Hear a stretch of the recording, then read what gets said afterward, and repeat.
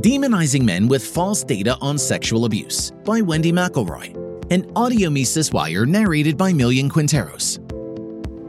There is a sea change in how society views false accusations of sexual abuse, and it's about time.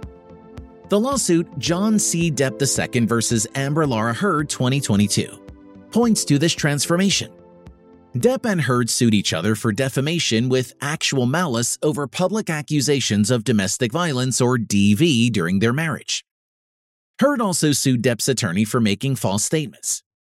Unlike an earlier case brought by Depp in the United Kingdom, the American jury found unanimously in his favor, and he was awarded $5 million in punitive damages and $10 million in compensatory ones, although the punitive damages were later reduced to $350,000 due to Virginia state law. Heard was awarded $2 million in compensatory damages from the attorney and $0 in punitive damages from Depp. A settlement was later reached. Depp's powerful testimony about the deep pain he'd experienced from the defamation almost certainly contributed to the jury's large compensatory damages. At the end of 4 days on the stand, Depp was asked what he had lost due to Heard's allegations. He answered, "Nothing less than everything." After the verdict, he declared, "The jury has given me back my life." In a later interview, Depp commented on a rarely considered consequence of false accusations of sexual abuse: the effect on his loved ones. 6 years ago, when Heard's allegations went public, my life, the life of my children, the lives of those closest to me, and the lives of the people who for many, many years have supported and believed in me were forever changed, said Depp. The person falsely accused is not the only victim. False accusations have ruined innocent lives, largely because the data which directs current law and policy has been weaponized for use in gender warfare. A lot of what passes for data and research amounts to a smear campaign against men. This is especially true of white men who bear the brunt of double privilege. That is, they are both male and white. Add the word straight and you have the trifecta of social justice warrior villains. The Me Too movement, with its demand to always believe the woman, is just one example of this weaponization. The corollary of always believe the woman, of course, is always find the accused man guilty. This is not only anti-male, but also anti-Western jurisprudence. After all, if the man is automatically guilty, why even have an investigation or trial? Dispense with due process. Go directly to imprisonment to save taxpayers' money.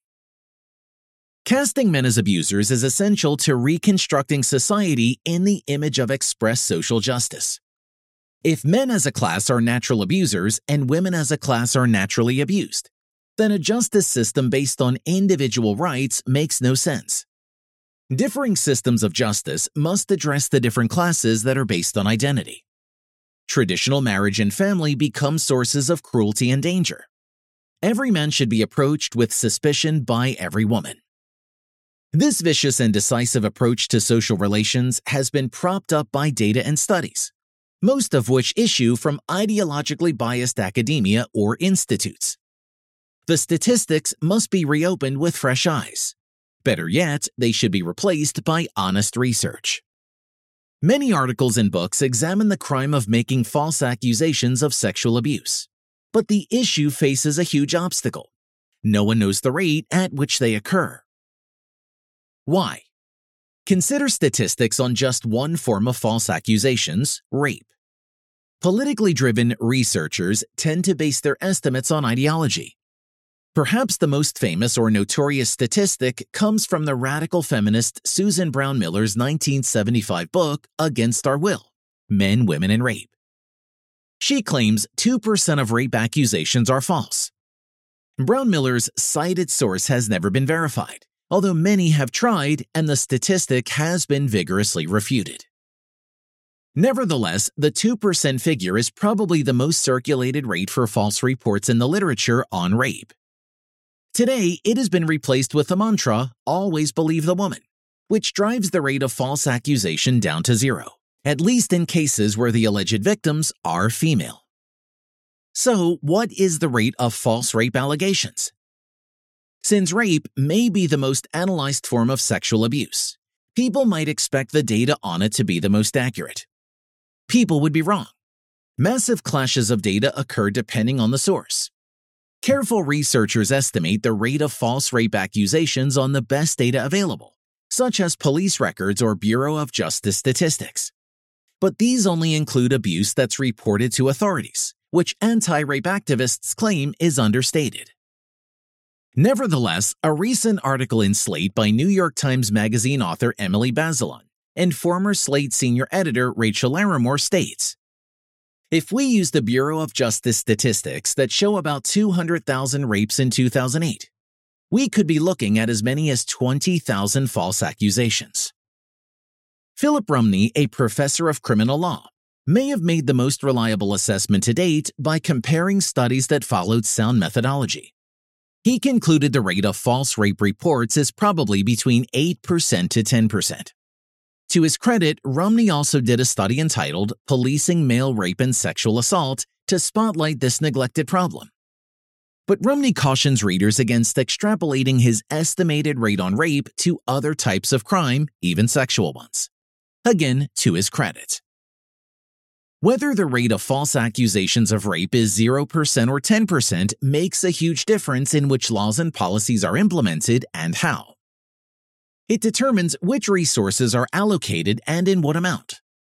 If the rate of false accusations of rape is 0, for example, then why even waste the time and money on a trial for an accused man? The same dynamic is true of other forms of sexual violence, like domestic abuse.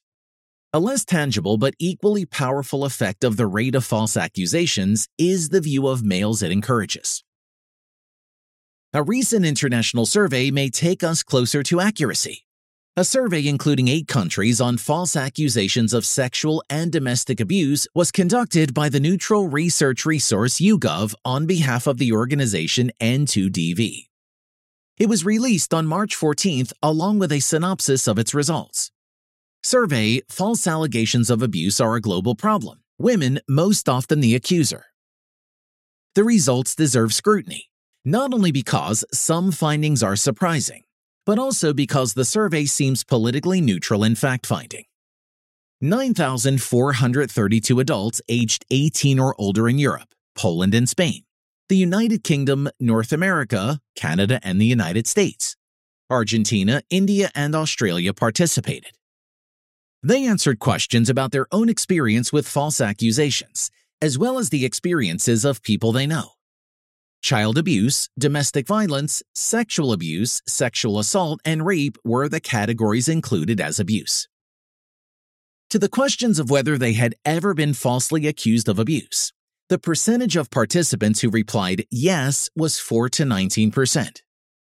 Broken down by countries, it was 19% in India, 10% in Australia, 10% in the United States, 8% in Canada, 7% in Argentina, 4% in the United Kingdom, 4% in Poland, and 4% in Spain.